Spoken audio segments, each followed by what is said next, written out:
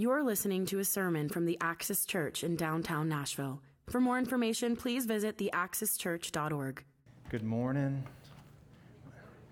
My name is Don. I'm a pastor here at the Axis, and it's my joy this morning to attempt to expound Psalm 110. So as you just heard and want to follow along, we will be headed there.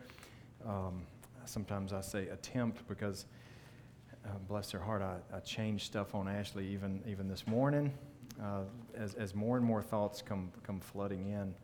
It is a psalm of incredible width and depth, and so we will do our best to see what it has to say to us today. I am, as I said, a pastor here. I've been through, I guess, the second year of PLC, and it was a joy to do that and begin to serve you right now, at least in prayer. Many of you I pray for, and then hope in the future to become a little, at least more active as something called school has delayed me mightily with a lot of work. So that ends this week, so I'm excited about that.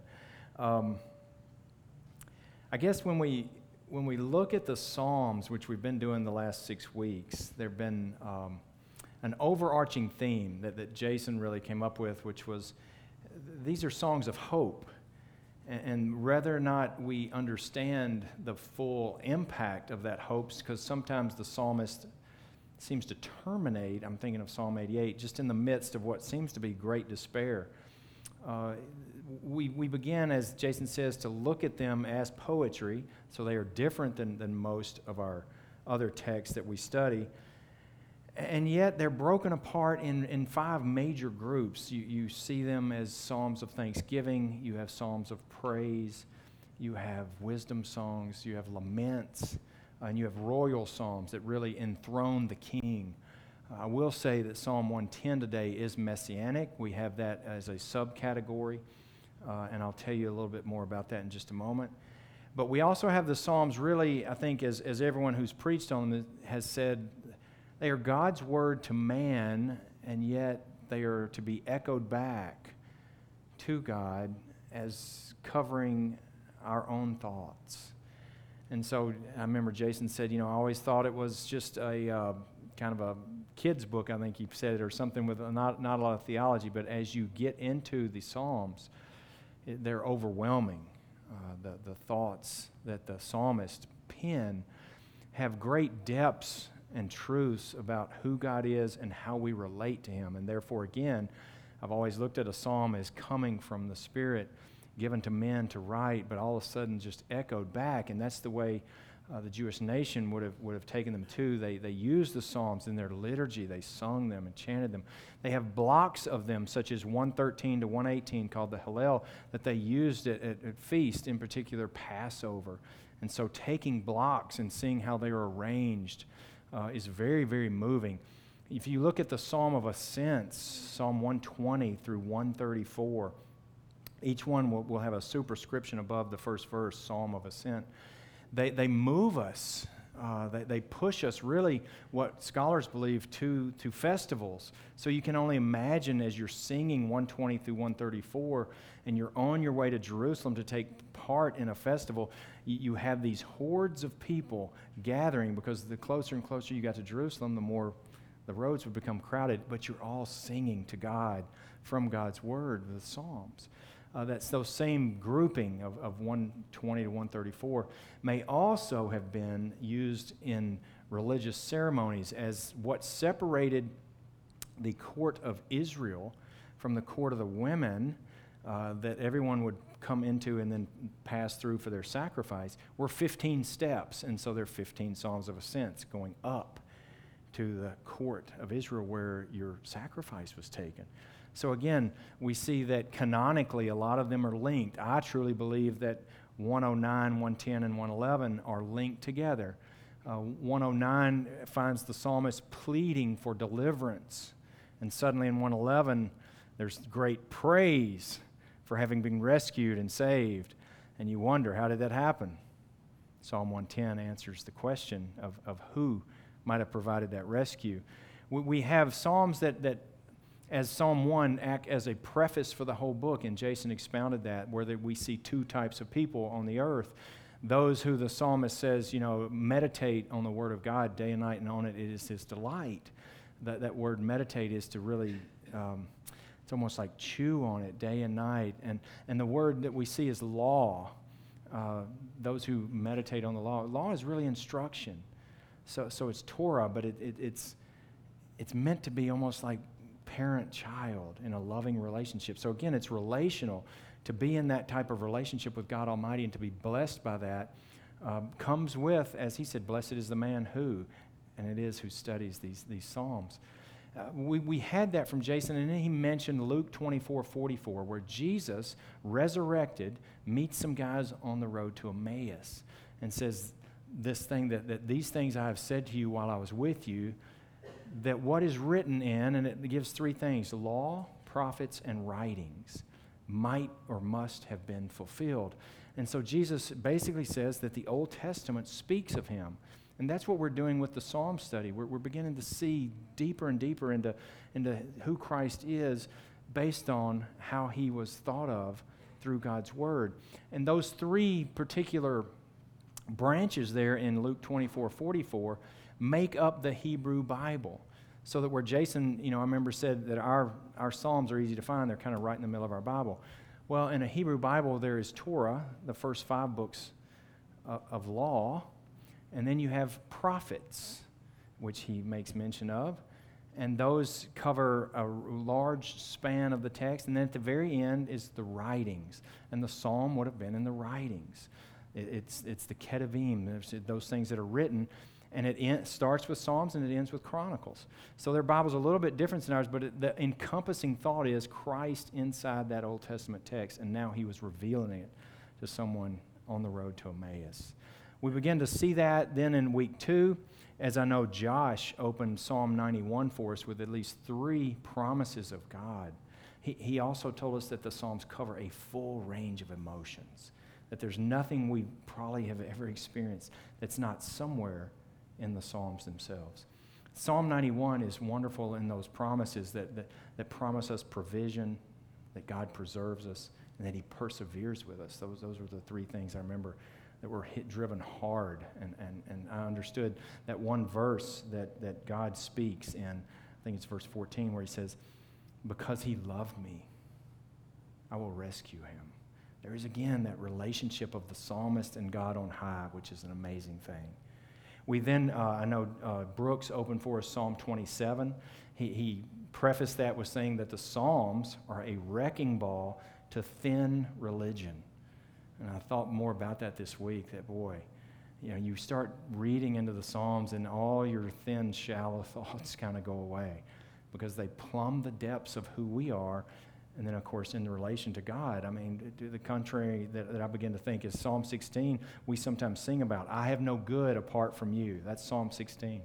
And yet Psalm 139, we are fearfully and wonderfully made, and there's nowhere we can stand on the face of the earth that God's not there. So we have these range of emotions given in those Psalms, and certainly Brooks brought that out. And Brooks also then said, in that Psalm, there's always hope. He gave us that hope in waiting from Psalm 27. Last week, Derek exposed, I think, and expounded. He was in what's called Hallelujah section toward the end of the Psalms, and Hallelujah is praise to Yahweh. And I'm sorry, they're looking at me like I have got my mic wrong. Is that better? Okay, sorry. And he exposed that Psalm 147 gives us at least 3 reasons to praise God, but he also said that those Psalms span 1,000 years of writing.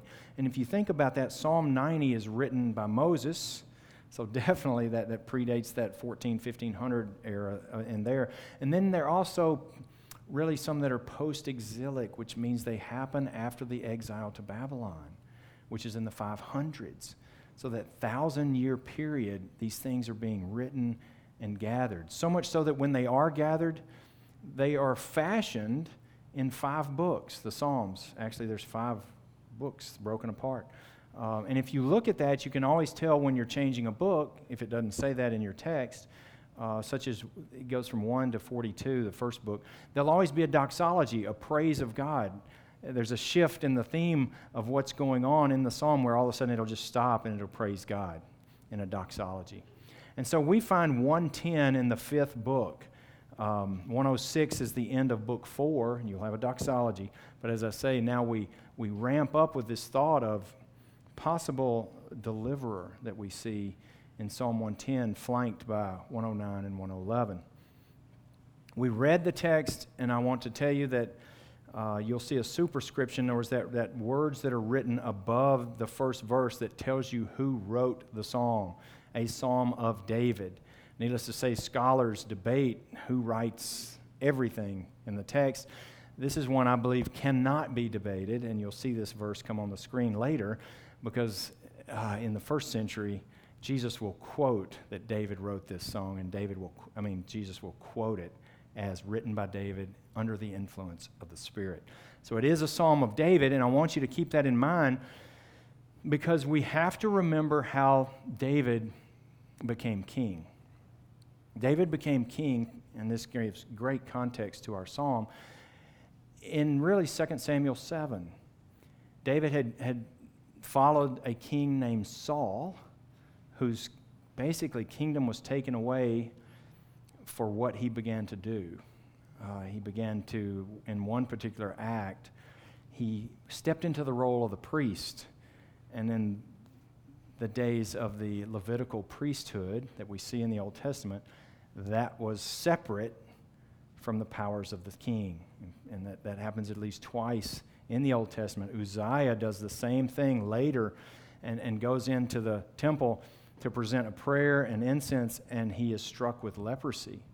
And so the king was not to overstep his bounds and go into a Levitical mode.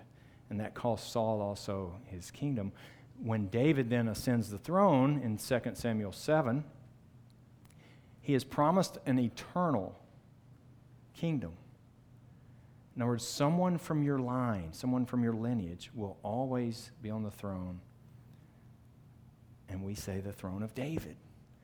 So if we understand that contextually David has this thought that my descendants will always sit on the throne, we begin to see that the very first verse is extremely puzzling. And so imagine yourself, you're David, and you're watching David pen this, and David writes the first line. The Lord says to my Lord. The Lord says to my Lord.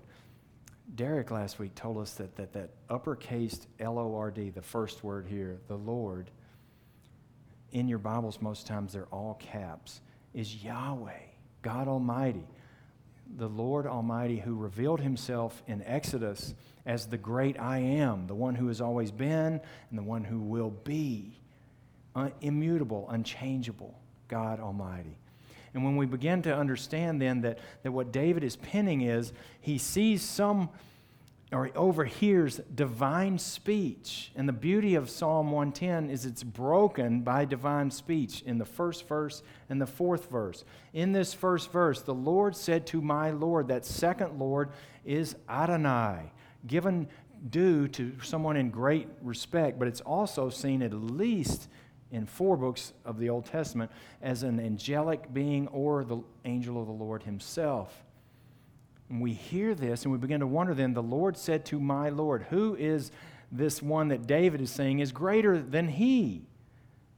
And there are 4 possibilities in the Old Testament. We talked about one, it would be Saul, but Saul had already died, and Saul also was excluded because of what he had done in the role of a priest, so it can't be Saul. It could be King Achish, which was a Philistine king whom David ran to when Saul was pursuing him. However, he's excluded because he's a Gentile. He's not of the line of David. Then it could be Solomon. Solomon was David's child, and he would take the throne next. And you have this brief period in Chronicles where there is some co-regency. However, verse 4 definitely will exclude Solomon. So this isn't Solomon that he's speaking of. And therefore, as I told you earlier, I would tell you that this is a messianic psalm, but it's not just a messianic psalm that we see in other places. This 110 is overtly messianic. And what I mean by that, Psalm 22, for instance, is a messianic psalm. The very first verse, my God, why have you forsaken me? It occurred to the psalmist, and yet it is projected into the first century, and Jesus speaks it from the cross. So some messianic psalms actually have dual roles. They occur in the time and context of its writing. However, Christ fulfills that. What we have in 110 is overtly messianic. In other words, the psalmist doesn't experience these things that we see here. It speaks of one then who will come from David, and this is when I'm scratching my head, who will come from David after he's gone and yet be elevated above David such that David calls him Lord, Adonai. Who could this be? I just got chills because of the very next line that says who this might be. For Yahweh invites this one, Adonai, to what? Sit at my right hand. Understanding a position of authority and power that God Almighty, Yahweh, has ushered this invitation for whoever David is writing about to literally sit on the throne with him at his right hand. Again, this is then, if we wanted to summarize, who is this one who will come from David and yet be elevated in position above David to a position equal with God?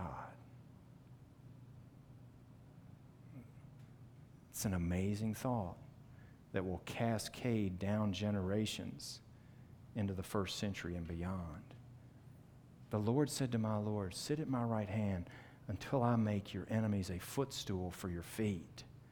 We begin to see that this one who is elevated, who is from the line of David and yet elevated in equality to God, will undergo distress, will undergo some sort of enemies, will have a time where conflict exists. We get this big word that we hold on to all the way through the New Testament, until.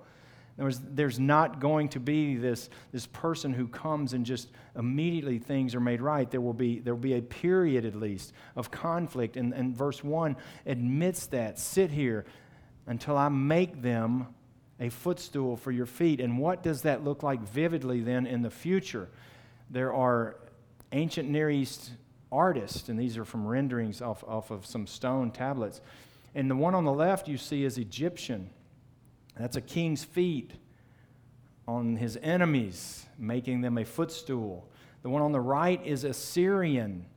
And you can see the Assyrian king again with his enemy under his foot, and notice he completely is in control of that subject's existence. I use those words carefully, existence, because we're going to see where this comes up in the New Testament in a minute to bring us great joy. I want you to remember this image. Sit at my right hand until I make your enemies a footstool for your feet. It admits then that there is going to be conflict, however, that conflict is futile. How do we know? Verse 2 tells us it's going to be futile because the Lord, Yahweh, will stretch forth the strong scepter from Zion, Yahweh speaking again, saying, rule in the midst of your enemies.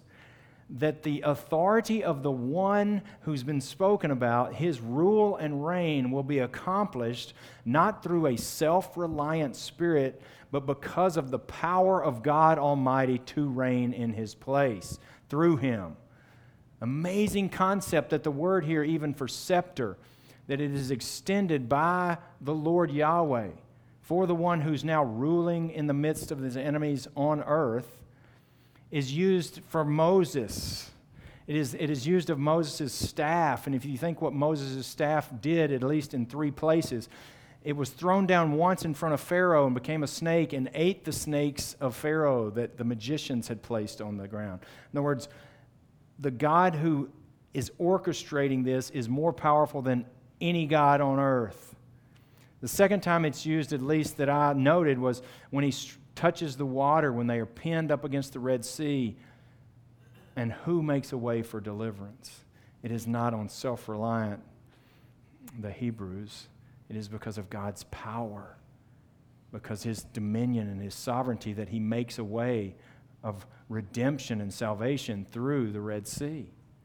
The next time you see it, he's fighting the Amalekites. Moses raises his staff, and every time he raises his staff, they have victory. When his hand's lowered, they don't. So it is used in battle. And these three images of this king then with the Lord, Yahweh, raising this scepter means that really resistance is futile to this one, though there will be a time of great conflict. The third verse pulls this army together, following the one in the day of his power, or in the day that really we become the day of the Lord, and the prophets will take that language and use it as cataclysmic events will occur as God is going to make all things right. And what is happening here, when you see the people will volunteer freely, there's a free will coming to this one who sits at God's right hand. It is a free will offering of themselves. And they are arrayed in holy attire. They are in priestly garments, in other words. They are in white linen. If you look into Revelation 19, maybe later, you will see this occurring as an army of God follows the one who is the Word, who is Jesus Christ, coming back. And they are all arrayed in white. You begin to get these pictures that this text here, 110, then is projected far into not just our future, but even beyond, into eternity. The fourth verse also crushes me with its intensity, because the Lord Almighty, Yahweh, who cannot lie, who is immutable, who does not change, is so emphatic on this point of what he's going to say that it says here he swears an oath. And the author of Hebrews leans heavy into this text. The author of Hebrews will quote this psalm and this passage 8 times. So there's something about your book of Hebrews that he wants you to know, this next statement, that the Lord has sworn and he does not change his mind. You, whoever is being spoken to in verse 1 that is sitting at the right hand, will be a priest forever. Now remember, I said that some kings had gotten in trouble for overstepping their bounds of kingly duty into the priesthood. Saul and Uzziah. Because when the priesthood, the Levitical priesthood was made, it was to be a son of Aaron who served in the temple, made daily sacrifices for the people's sin, who went in and out of the holy place once a year, high priest going into the Holy of Holies to atone for everything. But then it had to be done over and over again, this constant sacrificing for sin. Who is this then? Can you imagine David writing this and suddenly going, Melchizedek? I've got to go get the scroll and begin to read and try to find out, what does this mean? Who is this Melchizedek and what order of priest is he? If we venture into Genesis 14, we begin to see who this is. Melchizedek predates the Aaron lineage, the Levitical priesthood. So here God is saying that this one who I've elevated, who is in equal power and authority to me, is also going to be a priest forever. Not temporarily like a Levitical priest who served from age 30 to age 50. And then they stopped. He won't be frail. He won't be fallible. Fallible priest existed from almost the very start. If you look at Leviticus 10, there's a grave error that's made in the sacrifice, and 2 priests die in the Levitical order. But not this one. He predates this order and will be forever. So Melchizedek in Genesis 14 is one who appears on the scene very quickly and just as quickly is gone. And the scene and the context looks like this. Abraham, there's been a battle, and his nephew Lot has been taken by eastern kings, at least 5 of them. And there's sort of a global warfare going on. And Abraham rounds up 318 men and goes and pursues that band of kings, grabs and defeats the kings and grabs Lot and brings him back. And he was living in Sodom at that time. So the king of Sodom comes out and asks Abraham for all the people, saying, here, take the stuff, but I want the hearts of the people. It's a scary moment, very scary moment. Abraham says, I'll have nothing to do with you. I won't even take basically a shoelace off of your shoe. And yet, here comes one seemingly out of nowhere, who in a book of genealogies has no genealogy, as the author of Hebrews will say, no parents. He just appears. And he comes from a place called Salem. We would say Salem, but it's from Jerusalem, the city of peace. He is the king there. He is King of peace. And he comes in his name, Melchizedek, which means King of righteousness. He is both King of peace and King of righteousness, and he is holding two offices there very adequately and with no corruption. He is high priest and king, combining the two offices. And he does so in a manner then that he brings refreshment to Abraham at that moment. And the refreshments he brings are bread and wine. And Abraham is so struck by this one, not the king of Sodom, but Melchizedek, that he gives him an offering, a tenth. It's where we begin to see that tithe of the spoils. He gives him a tenth of everything. And the priest blesses him. He blesses him in the name of El Elyon, God Almighty, who is Abraham's God also. It's used 4 times in rapid succession. So who is this Melchizedek? He has no beginning and no end. I'll leave that up to your thoughts. The author of Hebrews will tell you who that is. What we see then in verses 6 and 7 is, or 5 and 6, is a cataclysmic type global warfare, where the one who is sitting at the right hand will finally, in some day, put his enemies under his feet. And he states, the Lord is at your right hand. Now notice, Yahweh has exchanged places. It is Yahweh who fights, and he's now at the right hand of the one who was seated at his right hand. He will shatter kings in the day of his wrath. He will judge among the nations and heap up the corpses.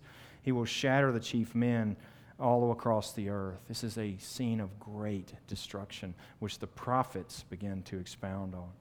He will then, this one who is seated at the right hand of God, he will drink from the brook. And you get this picture of the word brook there on the way, and therefore he will lift up his head. The word brook can be a valley. It's used that way, but it's also used for a low place in a valley, the lowest place in a valley. So this one who has been exalted to a place of supremacy, equal with God, is now seen battling on the earth against the enemies who are not in line with the will of God. And what does he do? Except stoop to the ground and drink from the dust of the earth. Utter scene of humility, humbleness, reviving himself and raising his head as a sign of victory, complete victory. We get this language of this kind of humility in Philippians 2 for Christ, who did not consider being equal with God a thing to be grasped, but gave that up on your and my behalf and came here as a servant, in fact, a slave, so low that he would die on a cross as a criminal, stooping to drink from the dust of the earth. We see this then, and we say, well, okay, that's contextually, I can see it, and I'm beginning to see images of the Messiah. And we say, how does that translate to the first century? This is 1,000 years before Christ. Solomon will become king. Solomon will build a temple. However, Solomon's reign goes off from the way his father had ruled. So much so that by the time his son takes place, other enemies such as Assyria have grown in power. And what Rehoboam does is divide the nation through his own evil, through his own oppression. And there's a great civil war that's bloodless, but 10 tribes go and become Israel, and 2 tribes stay and become Judah. And so we begin to have a messianic, really, thread that begins to run through the ages, that someone of this caliber will come and either restore our nation back to the Davidic prominence that it had where the nation stretched all the way to the Euphrates River. Or a utopian view that this one will come, as we see here, and smite the Gentiles in such a way that all of the earth will be changed. We get it in Isaiah 11, where lamb and lion or wolf will lie down together, where a little boy can walk safely with bears and wild animals. We get that utopian view. And those two threads will make their way down in Jewish literature until the second temple is removed. And then they become kind of jointed. We begin to see after 516 that those two thoughts continue to come down in writings outside of the Bible. But the Jewish people are contemplating this, contemplating things like, who is this one? And they were waiting on him. And it lands firmly in the first century. It lands so firmly in the first century that Jesus will quote this first verse of Psalm 110 twice in the last week of his life. The first time is when he's really berated by all the religious authorities and powers. They ask him if they should pay taxes, and if so, to who? They ask. It's a geopolitical question. The Sadducees come and ask him about the resurrection, which they didn't believe in themselves, but they ask him a religious question. And then, of course, the Pharisees and scribes come and ask him about the law. What's the greatest commandment? So again, a religio-moral view that these questions of authority are spanned then broadly to try to crush Jesus. And Jesus' response in the midst of that conflict is this from Psalm 110. While the Pharisees were gathered together, Jesus asked him, "What do you think about the Messiah? Whose son is he?" They replied, "Well, he's going to be a son of David." He said to them, "How is it then that David, who speaks in the Spirit, calls him Lord?" Psalm 110:1. For he says, "The Lord said to my Lord, sit at my right hand until I put your enemies under your feet." If then David calls him Lord, how can he be his son? When I was a new Christian, I used to avoid that part of the text like the plague. And I avoided Psalm 110. I could not put them together without just poring over that and reading and contemplating maybe what context that was in and how that went through the ages to get down to this moment. Why? Because if there was any other reason, any other thought of the day by the best and brightest minds, don't think those three groups who confronted Jesus wouldn't have crushed him with the answer, shaming him and running him from the temple. But their response, they're muted. Psalm 110:1 mutes the best and brightest minds of the day. They know the answer. The Messiah will come from David, but they want their nation restored. They want that restorative view. This is a Messiah who has come to save you from your sins. This is a Messiah equal with God who will lay down his life for you that you might be free from all spiritual defects. One who will rise so that you might rise, who will take you yourself with him to glory in heaven. But they didn't want that. They wanted the now. They didn't maybe understand the until in the verse. Jesus is the fulfillment of Psalm 110:1. So much so that the next time we see it is during the mock trial by the high priest Caiaphas in Matthew 26. And that scene looks like this. The high priest stood up as they were trying to accuse him of many things and said to Jesus, "Are you not going to answer? What is this testimony that all these men are bringing against you?" Jesus remained silent. So the high priest said to him, "I charge you under the oath by the living God, tell us if you are the Messiah, the anointed one." Psalm 110. "The Son of God." Jesus replied, "You have said so. But I say to you, from now on you will see the Son of Man sitting at the right hand of the Mighty One and coming on the clouds of heaven." Then the high priest tears his clothes, saying, "He has spoken blasphemy. Why do we need any more witnesses? Look, now you've heard it. What do you think?" "He is worthy of death," they answered. He answers the charge, "Are you the Messiah, the Son of God?" with, "You have said so, but from now on you will see the Son of Man sitting at the right hand of Almighty God." He brings together the view that Daniel has of the Son of Man but yet fully God, from Psalm 110. In a manner that the high priest tears his clothes. Little did he know that at that moment that Levitical priesthood was torn, that this eternal priesthood of Melchizedek would run right through the era and into today's context. This is an amazing truth if we just grasp that much of it, and I want to tell you why. Because we have a couple of minutes to put this first century thought into today's practice. And I believe we see that beginning in the book of Acts. As Jesus has been resurrected, he appears to them for 40 days, teaching on the kingdom of God, and this happens in Acts 1. In Acts 1, until the day he was taken up by the Holy Spirit, he presented himself alive after his suffering, and by many convincing proofs appeared to them over 40 days, speaking the things concerning the kingdom of God. Gathering them all together, he commanded them not to leave Jerusalem, but to wait for what the Father had promised. And so in verse 6, and so when they had come together, they asked him, saying, "Lord," now listen to their thoughts, "Lord, is this the time you are restoring the kingdom to Israel?" They still have that thread running through there of restoration. Jesus responds, "It is not for you to know the times or epochs which the Father has fixed by his own authority, but you will receive power when the Holy Spirit comes upon you, and then you will be my witnesses in Jerusalem, in Judea, in Samaria, and throughout all the world."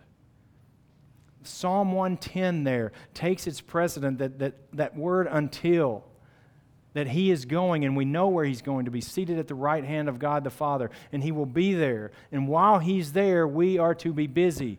That what occurs in Acts 2 in a speech of Peter is that he ascends and pours out the Spirit on the earth, again using Psalm 110:1.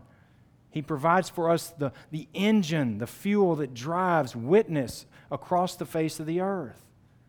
And so I ask you there, and just knowing this much and knowing you've been given this gift, hearing these words, you should feel that crunch, the knowing that I should be in witness to someone. It could be the person I work with. It could be my person, the closest family member I have. There should be an immediate stir, I say a grit that's in the heart that just won't let you rest, because we know the rest of this psalm. We know what Jason read in Psalm 1, that those who don't, those who are against this plan of God, have tragic ends. We know that is then a declaration of purpose and of destination. We know then that there's a duty. This is used again in Mark 16, just before Jesus leaves his ministry in Mark. We hear these words. After the Lord Jesus had spoken to them, he was taken up to heaven and sat down at the right hand of God. Then the disciples went out and preached everywhere, and the Lord worked with them and confirmed his word by signs that accompanied it. You hear that same text, brothers and sisters, in Matthew 28. Jesus says, all authority, co-equal.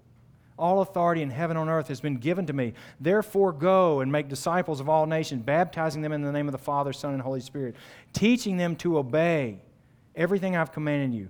And surely I am with you, even to the end of the age. We have this eternal mandate to be moved into mission. And yet by design we are given at least two things that we need, or which are fundamental needs. And that is a secure love and really a secure salvation. We don't have time. I don't want to read every passage, but please look in the book of Hebrews. The order of Melchizedek becomes so important that you understand that the reason he sat down at the right hand of God the Father is because his work was done. Every other priest, multitudes of priests, scurried around the temple, making multitudes of sacrifices. There were no chairs inside the holy place. You did not sit down. But Jesus, having atoned for your sin once and for all, sat down at the right hand of God the Father. That is what Hebrews wants you to know so desperately, that you are eternally forgiven. Let that sink in. Everything you've ever done or will do is taken away by this one who God has sworn in the order of Melchizedek, you will be a priest forever. 8 times in the book of Hebrews. So desperately he wants you to know this truth. So desperately does he want you to know that you are loved unconditionally forever. That the Psalm 110:1 appears in Romans 8. What shall we say then? If God is for us, who is against us? I will tell you this. If I just said who's against us, you could begin to make a long list, as Psalm 110 would allow. But Paul won't rest there. He prefaces that question with, if God is for us, then who can be against us? He who did not spare his own son, but delivered him up for us, will he not also freely give us all things? Who then will bring a charge against God's elect? Because God is the one who justifies. Who is the one who will condemn us? You feel like your security, your eternal salvation is sometimes in jeopardy? Listen to these words. Christ Jesus is the one who died. Yes, rather, who was raised and is the right hand of God who intercedes for you. Therefore, who shall separate us from the love of Christ? Shall tribulation or distress, or persecution, or famine, or nakedness, or peril, or sword? No, in all these things we are more than conquerors through Him who has loved us. For I am convinced then that death, nor life, nor angels, nor principalities, nor things present, nor things to come, nor powers, nor heights, nor depths, nor any other created thing will ever be able to separate us from the love of God which is in Christ Jesus the Lord. You are eternally forgiven, eternally secure in Christ Jesus. Psalm 110 speaks across the ages and into eternity. And I say, if you are armed with this kind of weaponry that those don't see, this kind of security, can you not be pushed into a certain destination? I close with Colossians 3:1, another place Paul uses Psalm 110:1. 1 through 4 of Colossians. Since then, you, brothers and sisters, have been raised with Christ. Picture your baptism. That's symbology, being buried with Him and being raised with Him. If then you've been raised with Christ, raised, already but not yet, seated with Him in heaven. Set your hearts on things above, where Christ is, seated at the right hand of God. Brothers and sisters, set your mind on things above and not on things of the earth. For you have died, and your life is now hidden with Christ in God. And when Christ, who is your life, returns and appears, you will also appear with Him in glory. Can you be motivated with this kind of tools to be this sort of witness, that you are constantly setting your minds on things above, not on earthly things, knowing that your life is hidden, secure with Christ in God, that Christ, as we always hear from this stage, has done all the heavy lifting, all the work. You're walking in it, knowing that you are alive because He's alive. And as such, your destination, ultimately, glory. The presence of Christ with God Almighty. I close and invite you to the table that Jesus left for us to remember his life, death, burial, and resurrection, the Lord's Supper. We'll have stations and servers on the left and right. I believe we'll have prayer team at the bistro table. If this has stirred your heart in any way, if you've wondered about your eternal security, if you have any fears about being loved or forgiven, ask. This is the time to pray over it and find somebody to sit with and ponder these deep thoughts that a psalm like Psalm 110 moves us, not just through 3,000 years, but through eternity with a high priest who lasts forever. I'll pray for us, and you're invited to come up, or if you're going to serve yourself, there's a station in the back corner here. Please take advantage of prayer or someone else if you needed it there in this time. Let's pray together. Heavenly Father, we thank you for your word that speaks and literally cascades through centuries to find us here. That your word that doesn't stop but moves through eternity and will last for all time. We praise you for the one who is seen in verse 1, being invited to sit at your right hand. We praise you that there is this period of grace we live in that's called until. We praise you that maybe that last fear we have is death, and that Psalm 110:1 speaks into that in 1 Corinthians 15 when Paul, literally using the image we saw on the screen, says the last enemy to be abolished is death. That Christ will even wipe that fear away. We have no need to fear. You have equipped us so very well to live in this time of grace until you return. Father, move us to the destination you would have us, knowing we are headed for glory. Bring us now to this table, hungry to know you better, to experience you, your body that was crushed, your blood that was bled for our sin. We praise you for all of this in the risen Lord Jesus Christ's name. Amen.